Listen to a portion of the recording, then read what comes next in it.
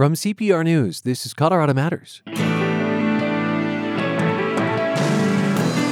The closure of I-70 through Glenwood Canyon affects lives and livelihoods. Long detours mean higher trucking costs. Automatically, they're asking for $300 or $400 more a load to move the same loads that they moved last week or the week prior. Then, some good environmental news, a technology that can help farmers fight water loss and soil degradation. If you can prevent those environmental impacts before they occur, that's infinitely easier than trying to clean them up in the future.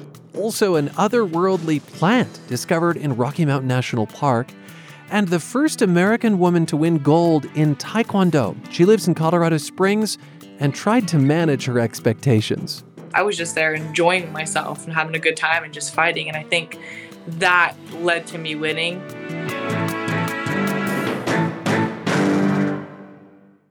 Local, national, and international reporting from NPR and Colorado Public Radio has a long history of holding the powerful to account by addressing false narratives with verified facts. Philanthropic support makes this kind of reporting possible, and it strengthens our ability to deliver trustworthy, fact-based journalism essential to our democracy. Explore all ways to give and make your gift on the support page at cpr.org. This is Colorado Matters from CPR News and KRCC. I'm Ryan Warner. You don't give much thought to a road until it's closed. It may be weeks before I-70 through Glenwood Canyon is open again, and the impacts on everyday life are almost mind-boggling on truckers, commuters, tourists, and possibly on the price of pet food. I reached Greg Aishman. He's a freight broker in Denver. He helps get raw ingredients from California to a processing plant in Greeley, then on to pet food makers. The freight we move comes from Sanger, California, near Fresno, and Vernon, California, in the LA area. So naturally, those trucks would route right down I-70 through the canyon, up through Denver to Greeley. So in order to route the trucks around that, it adds an additional approximately 90 miles to take them up through Salt Lake, along I-80 and down from Cheyenne. So automatically, the motor carriers, which I negotiate the rates with, that adds another $300 on approximately a load that I have to try to negotiate down because I can't bill my customer that. So, it's whose fault is it that Glenwood Canyon is shut down? It's not my customer's fault. It's not the motor carrier's fault, but they have to incur the cost to route around the closure. And that's time and fuel and wear on vehicle. Yes, it is. Just for the trucks, you're looking at approximately $40 more in fuel, probably $55 to $60 in driver wages. That doesn't count your fuel tax and road use tax, company overhead. That's just out of pocket that the motor carriers have to pay to keep their profit margin the same. Again, they need to charge me more money, which I have to figure out how I'm going to charge my customer more money. What I'm hearing is that there's very little room in the system to absorb the extra cost. And so the question is, who bears that cost? And I don't feel like you have a clear answer on that, Greg. I don't. Right now, it is actually my company and primarily, our team that has to negotiate with the motor carriers. So basically, we have to meet together and say, okay, Mr. Motor Carrier, Mrs. Motor Carrier, what is this costing you? How can we come to a happy medium? And then it's incumbent on my chain of command to negotiate higher rates with the customer because you hit the nail on the head. Who's going to pay for this? Our business is a business of pennies. So, every penny counts. And if I have to, pay $200, $300 more on a truckload, then we might not make any profit on that load. So that's the question right now is who pays the extra freight for these trucks? Not only that, but it affects the production at this plant because this stuff goes right from the truck right onto the line. So if they're not meeting their production goals, the loads go out of here late, then the producer on the other end, they're late producing their product. Again, you have that domino effect. In Greeley, you're talking about. Yeah, from Greeley, then to the different plants we ship it throughout the United States. What exactly is being transported from California, Greg? From Sanger, California, we haul byproduct chicken, which is further remanufactured in Greeley, Colorado, and then shipped out to pet food plants to combine with the grain to make the finished pet food product. From Vernon, California, we load salmon, frozen salmon, with the same process, reprocessing it in Greeley to ship out to pet food plants throughout the country. Now, Greg, I know you're an expert in logistics, not pet food per se, but is it possible that I might pay more to feed my cat Bob as a result of the closure of the canyon eventually? Depending on how long that closure, how long it endures, sure, there is a point. And any good businessman, if he has to pay more for a service, he's got to charge his customer. Nobody wants to incur the extra cost for the logistics. And that's a challenge we're up against every day.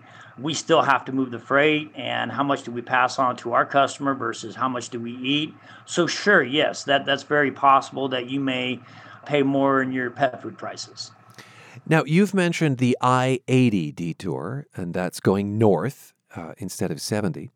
Is there any discussion of back roads or, something that's just a little bit sketchier? If you're in a four-wheeled vehicle, naturally you would detour up through Craig and Steamboat Springs, down through Silverthorne.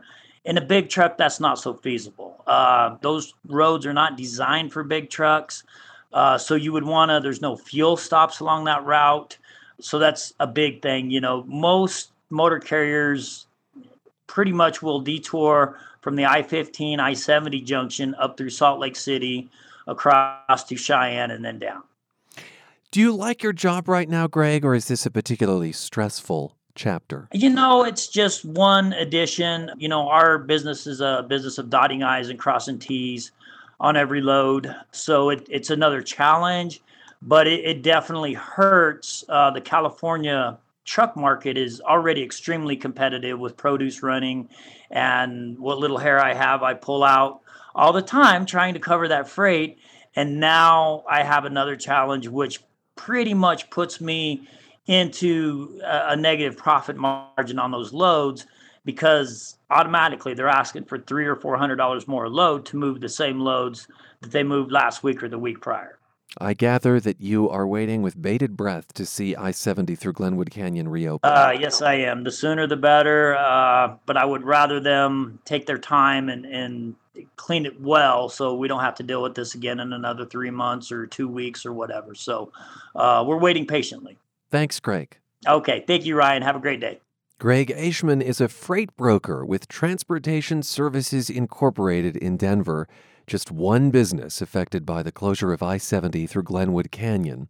If your life or livelihood has taken a hit, share your story. Email coloradomatters@cpr.org. That's coloradomatters@cpr.org.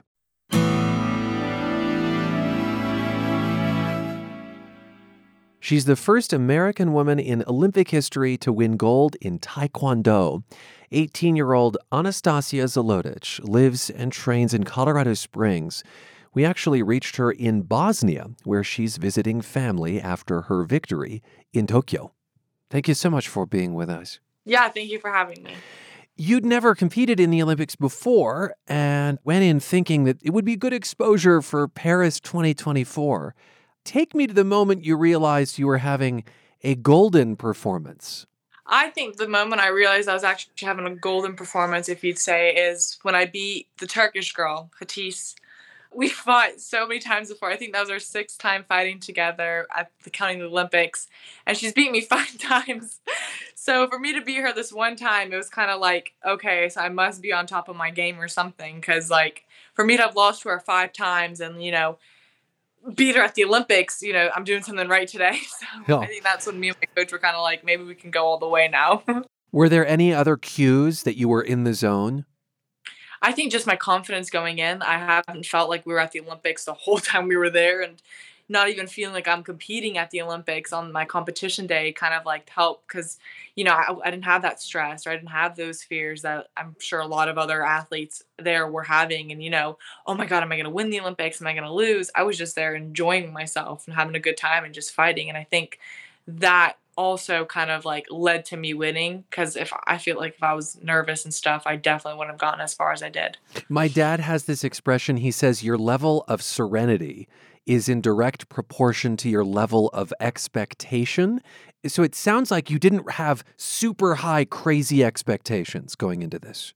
No, I think me and my coach just had a very long talk about it. And we're like, look, we're not going in here with any expectations. We're going in here to fight, and win or lose, I'm trying to just better my performance from my last competition. And that's exactly what I did. And look at the outcome. I won the Olympic gold medal. You said that it didn't even quite feel like you were at the Olympics, that you were just enjoying yourself. Is that a function of, I know that there are fewer spectators in all the venues. There are all kinds of rules and precautions around the Olympic Village. Is that influencing the picture for you? I think it was more the fact that I've been waiting so long for the Olympics to happen, because I did qualify a year ago. And I had all those emotions like, oh my God, I'm excited, I'm ready, I'm nervous, I'm scared. And when I did qualify, it was 3 months until the Olympics. So I was kind of freaking out then. But I've had time to kind of settle those scares and, put those butterflies away. So when I got there, it was just like, I'm enjoying myself now. Let's do this. Let's do this thing. Have you had some nice moments with family in Bosnia? Yeah, I haven't seen them in such a long time. And my uncle, his wife, they just had twins. And so we got to see the little babies. They're 8 months old. I miss my family greatly. And, we're all getting older. And it's nice to see cousins you haven't seen in a while and catch up on things that, you don't get to catch up on every day other than over a phone. To Taekwondo, a martial art that originated in Korea, has been an Olympic sport since 2000. 21 years later, 2021, you're the first American woman to win gold. Why do you think it took this long? I couldn't process it at the time. I didn't even think about it. I kind of went in there to, like I said, to enjoy and just fight. And I didn't even know I'd be making history if I won this gold medal. Oh. And it's kind of a good thing I didn't, just because I'm sure there'd be a ton of extra pressure on myself that I didn't need or want. But I think it's just because in the U.S., everybody's got their own clubs in different states, and you struggle to find training partners, and everybody just does it for fun. And if you get to the Olympics, you get there and you've got your coach. And I think because we have this resident program and, I train full time now, and I have had opportunities that others haven't, like to go around and fight in different countries and different states. And I'm a fully funded athlete now. So having those opportunities and that type of support that they didn't have back then, I think that's another reason why this was possible. Yeah. So I hear you saying that it just took time for the sport to have the systems in place to support athletes. Yeah. How did COVID affect training? Because I think of Taekwondo as a contact sport, a close sport. Did you have like a cohort you felt comfortable with? Well, I was fortunate enough to where I had 2 other of our resident athletes living with me at the time. They were renting a space in my house. And we took it upon ourselves to kind of put some mats down in our basement. And we're like, listen, we're going to keep training. We're going to keep pushing through this because, it's so easy to just be like, yeah, nobody else is training. Why should we train? Or nobody else is watching their weight. Why should we watch our weight? Oh, yeah, we can take a 3-month vacation and, rest and go and explore the state. But we were professional enough to be like, hey, can we take some mats from the gym? And of course, they let us. And our coach was supportive of it. He Zoomed us every day and pushed us. So wait, just as a picture, y'all are in your basement in Colorado Springs, and then you're Zooming in your coach. Yes, exactly what we're doing now, but with some mats on the floor and 2 other athletes. I wonder in what ways Taekwondo helps not just your body, but your mind. Do you find it healing, meditative, spiritual even? I don't know. Yeah, definitely. I think as a child is super, kids are wild and they don't listen to their parents and they want that toy at the store and your parents say no, you start crying. It's a very disciplined sport, and I think that definitely changed the way I look at things. Taekwondo has caused me to kind of mature a little faster than I feel like people I see day to day and like I went to school with. I felt like I was a little more mature than all of them because I had that discipline I was taught at such a young age. And Taekwondo is such a disciplined sport, and I think that's what kind of caused me to mature. And I had to travel at 10 years old by myself and go to different countries and kind of learn to be responsible and depend on myself. And yeah, my parents did like check up on me and help me, and without them, there's no way I would have become the person I am today. But it has caused me to kind of grow up in a way. And I'm only 18 years old, but sometimes I forget it. And I feel like I'm like 30 years old. I'm making these decisions. And my mom's like, hold on, who told you could do that? I'm like, Mom, like, come on. It is super healing as well. I think I'm a very aggressive person sometimes because of it. Not like in a very bad way, but when I'm in the sport, it definitely lets me pull out my frustrations. And it's okay because that's what the sport is. I'm not going on the street and jumping somebody, but I'm able to put some gloves on and start punching and kicking somebody in training and take it out on there, whether they deserve it or not. Hey, we're doing those drills, and if I'm hitting you hard, it's okay. Tell me about the first time you were on a mat. It's so hard to remember, but I was super young, but the first tournament I remember, I think I was like 8-10 years old. I put on a black belt, and I didn't earn this black belt yet, but I wanted to see how far I could go. And I begged my coach because it was an only black belt tournament, and I wasn't a black belt yet. And I was like, come on, please. I just want to fight. All my teammates are older than me. And I'm like, well, they all get to go. And he's like, well, they're all older. I mean, they're all black belts and they all fit in these weight categories and you don't. And I'm like, come on, please. I promise I'll be good. Or like, I promise I'll push myself. And so I fought at that event, and I remember I got to the finals and I'm losing by like 2 points, and there's like 10 seconds left, and my coach like yelled at me to do something. I turned around because I was so angry, and I got hit and I broke my nose, and that's why my nose is broken. And you should have showed me your profile there. I can't tell, but okay, sure. Yeah, it's this little bump there, and if you look, my septum's kind of, I can't breathe through one of my nostrils. But anyway, that's beyond the point. I pushed myself to do it, and I was so proud of myself that I like got on the mat. But at the time, I was very angry because I did lose and I got a silver medal. But my coach, I think that's when he was kind of like, hey, do you want to go international and, push yourself to those levels? And we worked for my black belt. He made me work for my black belt. He's like, look, you can't be running out this black belt anymore. So I did end up getting my black belt. It took me another year or two, but I finally did it, and I got to go international, and then I became one of the most dominant junior athletes you've ever seen. I think if it wasn't for that moment, I stepped on that mat and was like, look, I want to push myself and see how far I can go. At 8 years old, it's pretty impressive. I feel like, not many 8-year-olds are like, I want to fight somebody that's 16 years old. But I will never forget that moment. And I'm very happy you asked me, actually. Oh, I'm happy you're happy. We're having a little bit of a drop out of the connection, so your voice has changed a bit. But no, I'm sorry. No, don't be. This is going to sound like a dumb question. It's not illegal to fight with a black belt even though you aren't one? That doesn't break the rules? I don't think so. I mean, at the time, it was a local event. Some club hosted it. It wasn't like a sanctioned event. I don't even think it mattered. Half those black belts were probably not even black belts. But okay, just checking. But we kind of just pulled up and we're like, hey, we're here. So. And the broken nose didn't dissuade you, huh? I mean, I just think if I got my nose broken by something, I don't know that I'd continue it. I'm going to be honest with you. That girl that broke my nose, I hunted her down for the next 2-3 years and made sure she got what she deserved afterwards. You call me crazy, but I know the first girl I ever lost to when I was in Germany, I still follow her. Like, I see her at events, and I'm like, we don't fight the same weight class. She fights 49 kilos, and I'll never make that weight. But I'm like, oh, if she moves up, I'm jumping right on it. Like, she's going to be the first person I fight. Okay. Before we go, I'm very curious what you do with your medal. Did you bring it to Bosnia to show the family? I did. It's right here. Oh, look at that. It is even on this somewhat hazy video chat. You can see it's just sparkling, and it's huge. It's very heavy. I'm telling you, you can lift weights with it. Thank you so much for being with us. I appreciate your time. Mm-hmm. Yeah, I appreciate you reaching out to speak to me. 18-year-old Anastasia Zolotic is the first American woman to win Olympic gold in Taekwondo. She lives and trains in Colorado Springs.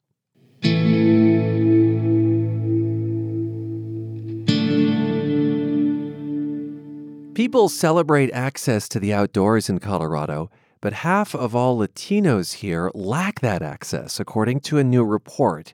And it may keep them and other people of color from careers in parks and recreation. CPR's Miguel Otárola reports on a Western Slope program working to change that.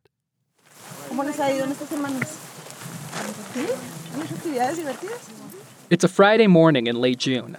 Many high school kids are sleeping in or sitting in front of the television. But these students are up early for a lesson on Colorado's plants and animals.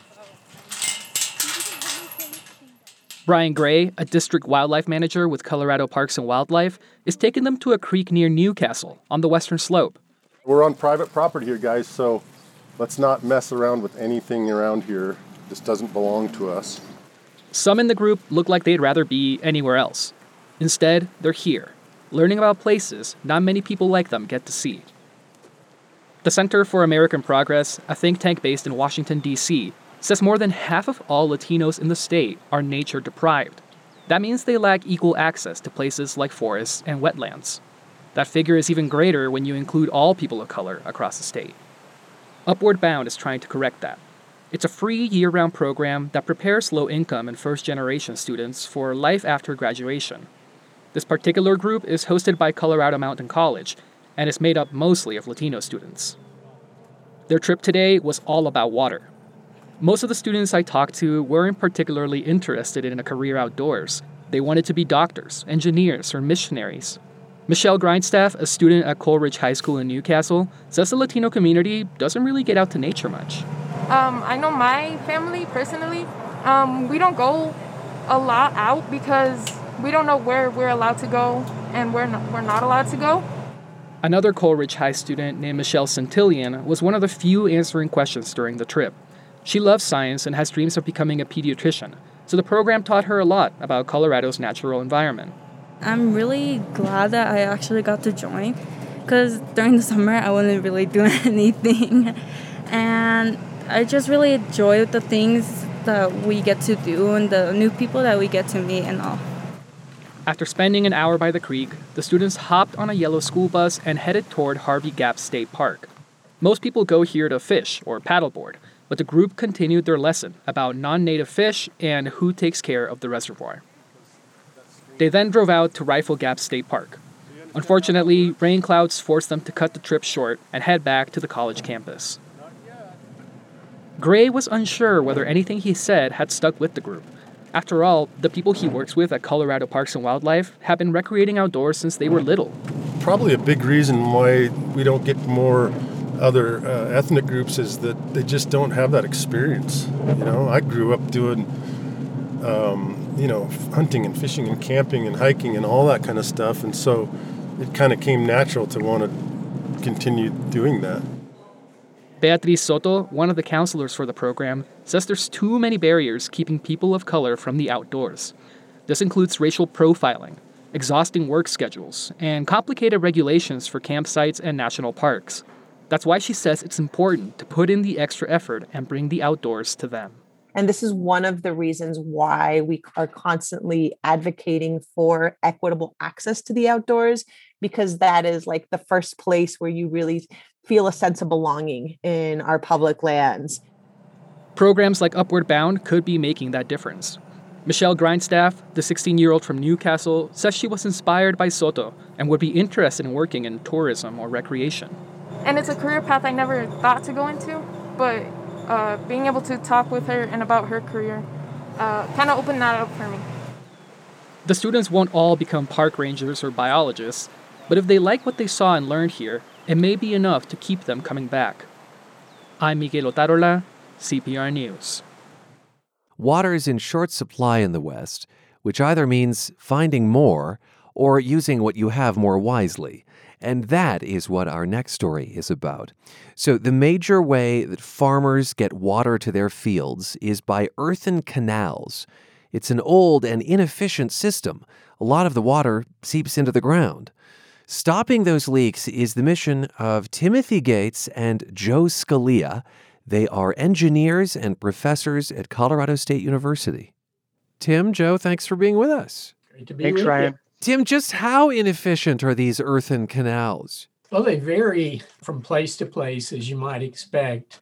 Measurements have been made, around the world that stretch anywhere from on the order of about 10% up to as high as 70% of the flow that's diverted out of a river into the canal that will seep out of the canal before it gets to the end. That's a pretty wide variation, but if it's getting up to 70%, it's most of the water that's leaking into the ground below? Right, and of course that 70% would apply to soils that would tend to have more sand in them as opposed to clay. Because sand allows more seepage. Is that what I hear you Right. saying? Right. And It's are more those permeable, as we say? is sand the substance we see in the western United States? No, I would not say that's the most prevalent. Okay. I would say probably in most of the canals that are delivering water for irrigation out of rivers throughout the West would be in soils that might be closer to what we call a loamy or silty soil. So we would not expect to see 70% loss rates as typical throughout the West. Okay, well, that's encouraging. If a farmer is losing up to 70% of water from these irrigation ditches, what does that mean practically for them, Joe? When a farmer is losing up to 70% of the water that's being diverted into the ditch, what's really interesting is that loss has kind of been baked into the system historically, because they're relying on an amount of water delivered to their field that has been delivered. And so the diversion accounts for the seepage that's occurring. But there's a stress on that as we lose the supply to that ditch. And so by losing that water, we're not able to stretch our water needs as far as we have to today. In some ways, I hear you saying that farmers are living in a world of want. They don't necessarily have to if there's a better solution to this, huh? Yes, and it's impacting them in ways that aren't intentional. They may, even in the best of cases, be getting the water that they're expecting, but there's environmental consequences to that. Like what? Like what would be where the water is going is potentially impacting them negatively. So as the water seeps from the bottom of this earthen ditch, the water is moving into the ground and raising the level of the aquifer closer to the ground surface. As the aquifer moves closer to the ground surface, plants take advantage of that. And so they grab that water and bring it up to the ground surface and use it for respiration. And that water then gets lost to the atmosphere. And so water is being lost, but as it's being lost, it's leaving behind salt. So through time, as water is used by plants, the salt left behind decreases the fertility of those fields and is in the long term having a negative consequence that is unintentional. Wow, you just blew my mind there. In other words, it's not just the water loss, but it actually has these natural processes that down the road make things worse for agriculture with those salts, right, Joe? Precisely. Okay. And it even gets worse because that behavior then cascades downstream. As the water that's left in the ground returns to the stream or river, it has a higher salt content. And it may have also mobilized some naturally occurring trace elements to that surface water. That stream then flows down and is diverted again for the next set of farmers or ranchers. And the process continues, but as it continues, there's more salt and more trace elements. And so as you go further downstream, the consequences become more and more severe. Oh, I can see why addressing these earthen canals is so important, and they are ubiquitous. So, Tim, Professor Gates, y'all have studied canals in Colorado, essentially in your own backyard, and 7,500 miles away in Pakistan. Why Pakistan? Well, Ryan, we had a project that was funded by the U.S. Agency for International Development over the course of a little over 4 years that allowed us to work with colleagues in Pakistan to address some of the serious water resources problems that they're having there. And in Pakistan, we have the largest irrigation system in the world. They have a vast network of earthen canals that distribute water over many millions of irrigated acres out of the Indus River. And seepage out of those canals is one of the biggest problems that they face. You've studied a substance that can be applied to earthen canals to reduce leakage. LAPAM is linear anionic polyacrylamide, an alphabet soup of letters there. But Joe, Professor Scalia, walk us through what it is. So linear anionic polyacrylamide is a petroleum-derived macromolecule, meaning it's a large chain of repeating units that are able to, when added to water, dissolve and grab onto sediment. It knows to cling, if you will. It knows to cling and to group. As that LAPAM floats through the water, it accumulates sediment that's flowing along in the canal. And when the particle of sediment and polymer gets large enough, it falls to the bottom or to the edge of the canal, creating a thin veneer that seals water into the canal. But Timothy Gates, do I want a petroleum-derived product touching my water or irrigation water? Well, Ryan, you touch on a sensitive issue that has been a concern for us in recent years. Not so much that the polymer itself is a problem, but there are byproducts that can be present within this polymer that we usually apply in a granular form. And that byproduct, if it's in high enough concentration, can be a health risk. We have done research in the field that has indicated that it's very rare that the byproduct will appear in the water at concentrations high enough to actually be a risk. But as you know, when it comes to anything that might pose a potential health risk to people, we want to be very risk averse and cautious. For that reason, we're not moving away entirely from the use of synthetic polymers because they are very effective and we want to understand them better and how they might be safely utilized. But it's pushed us to move toward more environmentally friendly or greener polymers that are sometimes termed biopolymers. Biopolymers.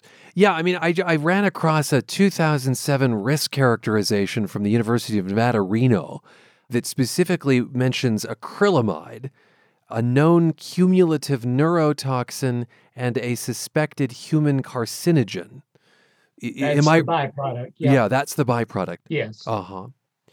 How long does this last? So, Joe, you apply it, and do you have to do that each, year, season, or what? One of the advantages and disadvantages of using a polymer sealant to remove seepage from a earthen canal is it only lasts for one water season, as far as we know, which means you would have to reapply every water season. Initially, that seems like quite a disadvantage that I have to do this again and again. But a competing advantage is that in Colorado, as in many places, water availability isn't consistent throughout the year. In Colorado, we get most of our precipitation in the winter in the form of snow, and it melts off rapidly. And during that period, we have available water. That's why we've developed this complex system of reservoirs to store that water. And so in a canal, you can take advantage of that and allow seepage into the ground to bank water into the aquifer. Then you can apply your LAPAM later in the season, or in the future, your biopolymer later in the season, to reduce the seepage at the time that you have increased water scarcity. Or if you know going into a year that you have a sparse snowpack, you can start the year out by applying your sealant to better engineer a solution for seepage in that ditch at that time. So there's a flexibility, you think, inherent in that. Timothy Gates, why not just line your ditch with concrete? You know, primarily the reason why we don't do that, Ryan, is cost. We've estimated a number of years ago that the cost of repeatedly applying a polymer sealant to a canal to control seepage is on the order of about 5% of what the annual cost is of, lining a canal with concrete or geomembrane or some other material that would be more permanent in nature. Well, that's significant savings. You're listening to Colorado Matters. I'm Ryan Warner. We're talking about the huge amount of water that can be lost in earthen canals, the kind that bring water from streams to farms and fields. My guests from Colorado State University are working on solutions.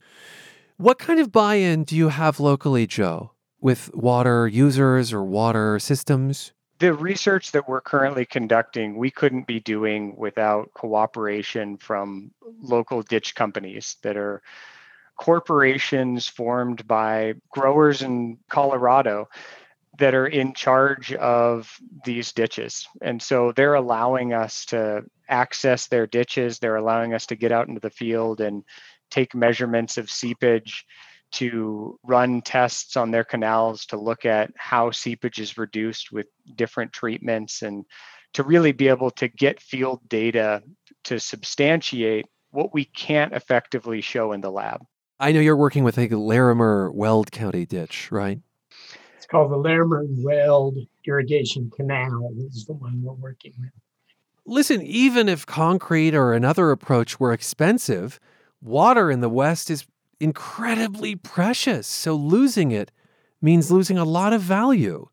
Timothy Gates, how are we standing by, or how are ditch companies standing by, as, some percentage of water is lost to seepage? You're correct, Ryan, that as the value gets higher, it makes it more attractive to consider, investing in rehabilitation to your system, like lining but I would say that generally we've not yet reached that point. That pain point, that pinch point. Yeah, I wonder if climate change is going to be the driving force. It could contribute as well.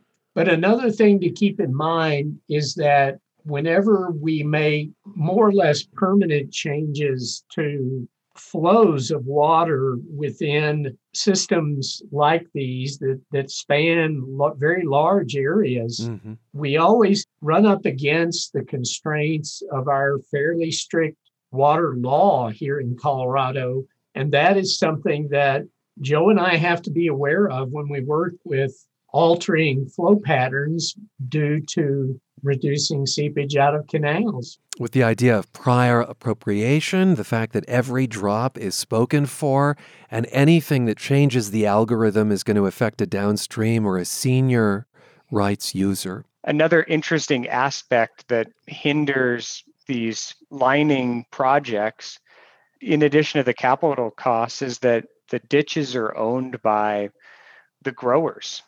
And so they don't have the economics to pay for that capital intensive project up front. And so until that changes, there's not going to be an ability for farmers who are already financially strapped to put up money to line these earthen ditch systems. Right. I'm curious, what got y'all into this line of research? Like, are you water nerds? Are you soil nerds? Are you ag geeks? What is it? Tim? All the above. No. Yeah. My professional career, Ryan, has focused primarily on understanding how to better design and operate and manage water systems for agriculture, and looking at the interaction that occurs between large irrigation systems that include canals and other structures and the natural hydrologic system, how they affect one another. And at the heart of understanding those interactive processes is seepage out of canals. In a way, it's a language they both speak. It's a version of water that they exchange, too. Right. As Joe, I think, so articulately put it. And Joe, are you a farm boy, or what? Like, where were the seeds planted for this? I would say I'm a soil nerd. That's a great descriptor. My professional area is what's termed geoenvironmental engineering, which is really trying to keep contamination out of the environment or clean it up once it's there. And it's a whole lot easier to keep something from contaminating the environment than to clean it up. It's like trying to put a genie back in the bottle. And the same is true on this canal seepage question. If you can prevent those environmental impacts before they occur, That's infinitely easier than trying to clean them up in the future. All those salts, for instance. All those salts. Thank you both, gentlemen. It's been a pleasure. Thank you, Ryan. Thanks, Ryan. Timothy Gates and Joe Scalia are engineers and professors at Colorado State University working to make agricultural canals more efficient.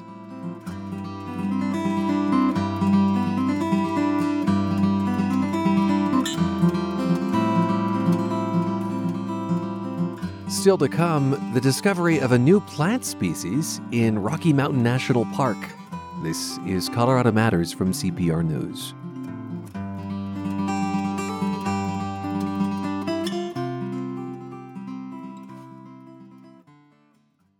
A Palisade peach, unforgettably sweet and juicy, packs a lot of Colorado inside its fuzzy skin. In the late 19th century, as native people were forced from their ancestral homes, farmers started developing land in the shade of the cliffs at the eastern end of Grand Valley on the western slope. The soil was rich, but too dry for fruit trees. Then came John Harlow, who planted peach trees in 1882 with water diverted from the Colorado River.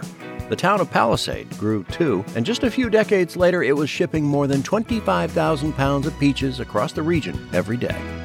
The winter of 1962 killed most of the existing fruit trees, and the winter of '89 also did damage. But growers have persevered, and today Colorado is the 7th largest peach-producing state, celebrated for more than 100 years with what's now known as the Palisade Peach Festival, where you can take in a parade, present yourself to the Peach Queen and her court, and of course, eat a peach. A Colorado postcard from Colorado Public Radio. In Rocky Mountain National Park, they've discovered a new plant species. It has a delectable name. It is small and fern-like and has relatives that date back to the dinosaurs. Among the botanical sleuths crawling on their hands and knees in Rocky to find this was Steve Popovich, a Forest Service botanist who recently retired. Hi, Steve. Hi, thank you for having me. I wanted you to reveal the name of this plant. What is it? In Latin, it's Botrychium friculatum, which is a mouthful. Fricula from Latin means little fork, and we call it wishbone moonwort. Okay, little fork from the Latin, wishbone moonwort. Unpack those words for us. Maybe wishbone first. Yes, it's an odd-looking creature, and it has a fork in its branches that forms a kind of a wishbone, the kind that we used to pull apart at Thanksgiving. So that's how we gave it the common name. And moonwort is Old English from the Middle Ages, wort referring to alleged curative properties of moonworts, and moon because they used to think it comes out under a full moon. It's an elusive little creature, or because the little leaflets of it tend to look like half moons. Ah, so there are all sorts of moonworts, and this is a specific kind within it then? There's about 20 or 30 moonworts in North America. We have 14 right here in Colorado, and this is a specific kind that's new to science. It's been presumably right under our noses and yet unidentified until now. What makes this plant so hard to, if not spot, maybe differentiate? Well, moonworts are a difficult group of plants to differentiate. They all kind of look the same, but yet they have these subtle differences. And first of all, you have to find the thing, and you'll find moonwort enthusiasts on their hands and knees crawling around looking for it. And then when they find one, they scratch their heads wondering what kind of species it is. And we knew about, different kinds of moonworts in Colorado before, but this one just looked a little bit funny or odd or different. And so we thought, maybe this is worth pursuing the genes on this, see if it's genetically different. We sent it off to a specializing lab in Iowa State University. They called and said, hey, you have a new species. This is like a lab in Iowa that specializes in moonwort. Do I have that right? You do. There's actually a lab in Iowa State University that does nothing but analyzes the genetics of moonworts. Now, on several occasions, you've referred to this as unusual or strange or weird looking. Why? I mean, when I see it, it seems almost, like a little alien looking or something. Yes, and the way I would say it is if you can imagine what something from the dinosaur days might look like today, This plant looks like it's jumping out of the dinosaur days. It's sort of like a fern, but sort of different. It has these little round grape-looking things or BB-looking things that hold spores, and it has a funny little height to it. And it just is very different than any other group of plants in Colorado. Who got the honor of naming it, Steve? I did. Oh, we really have the guy with us. Okay. And so did you consider other names besides Wishbone? We did. It makes a little stalk that harbors these little grape-looking things, and that looks almost like the tentacle of an octopus. So we considered Tentaculum as a Latin name after tentacle. Oh. We considered some other names that would confuse people. So we just decided that Wishbone was a name that everyone can relate to. And it hadn't been taken. I suppose you have to look. We do have to look, and you have to look at the Latin name. Is Botricium furculatum taken or not? And it was available. So we decided to name it something that could have some kind of fun around it. I'm curious what makes a plant a different species entirely versus, one that just has slightly different attributes from another. Yes, that's a really good question. So the way that most biologists and evolutionary biologists will look at this is it has to have a certain differentiation in its genetic composition. It has to be to a threshold or a level of genes that are different from its cousins. Okay. And if it reaches that point, then it's a new species. And that's where the lab in Iowa came in. Exactly. Is your sense that this is a rare plant, that it might only dwell in Rocky? No, actually, we have now 65 sites across the western U.S. It ranges from southern Alberta down through the spine of the Rocky Mountains, with Colorado being its sort of hotspot, and it goes down into northern New Mexico. So it's quite common among moonworts, which is kind of interesting because it's been undetected by humans all this time, but yet it's one of the more common moonworts once we figured out what we were looking at. Oh, so you scrambled then to find others elsewhere. You kind of did the PTA phone tree of botanists and deployed others? We did. It's an incurable disease called moonwort madness. Once you're inflicted, it's for life. And I would say that over 15 years of looking for this thing, from Canada to New Mexico, hundreds of botanists, hundreds of botany enthusiasts, hundreds of government biologists looking on their hands and knees literally for this thing to try to find out how abundant is it, how rare is it, do we need to conserve it in management on public lands, what does this thing mean, what can it tell us about evolutionary biology, and that arrived at publishing the species in the American Fern Journal in December of 2020. Okay, but the news of this only just recently came out. Yes, we had to clear this with the park to let the public know that the location we decided to collect the type specimen from, the one that says, here's the plant that represents the species. We just wanted to make sure that the park was okay with letting the world know that we found this new species in the park. Oh, it's fascinating how you have to kind of manage the news of it. And I imagine that some part of you wants to implore people, if they should see this plant in the wild, to leave it be. Yes, you can leave it be. That would be the best. And all plants are best to leave them be. And we don't know enough about the true rarity of a lot of the moonworts. And since they kind of look the same, if you were to pick this or harvest it, perhaps you might be unknowingly harvesting a much more rare moonwort. I'm curious how many new plant species you think there are still to discover. And I ask that, of course, against the backdrop of climate change, which is bringing on species extinction. Right. In Colorado, the climate change concern that I have is species having to migrate upward in elevation over time, and they'll eventually run out of room. They'll get to the alpine and they can't go any higher.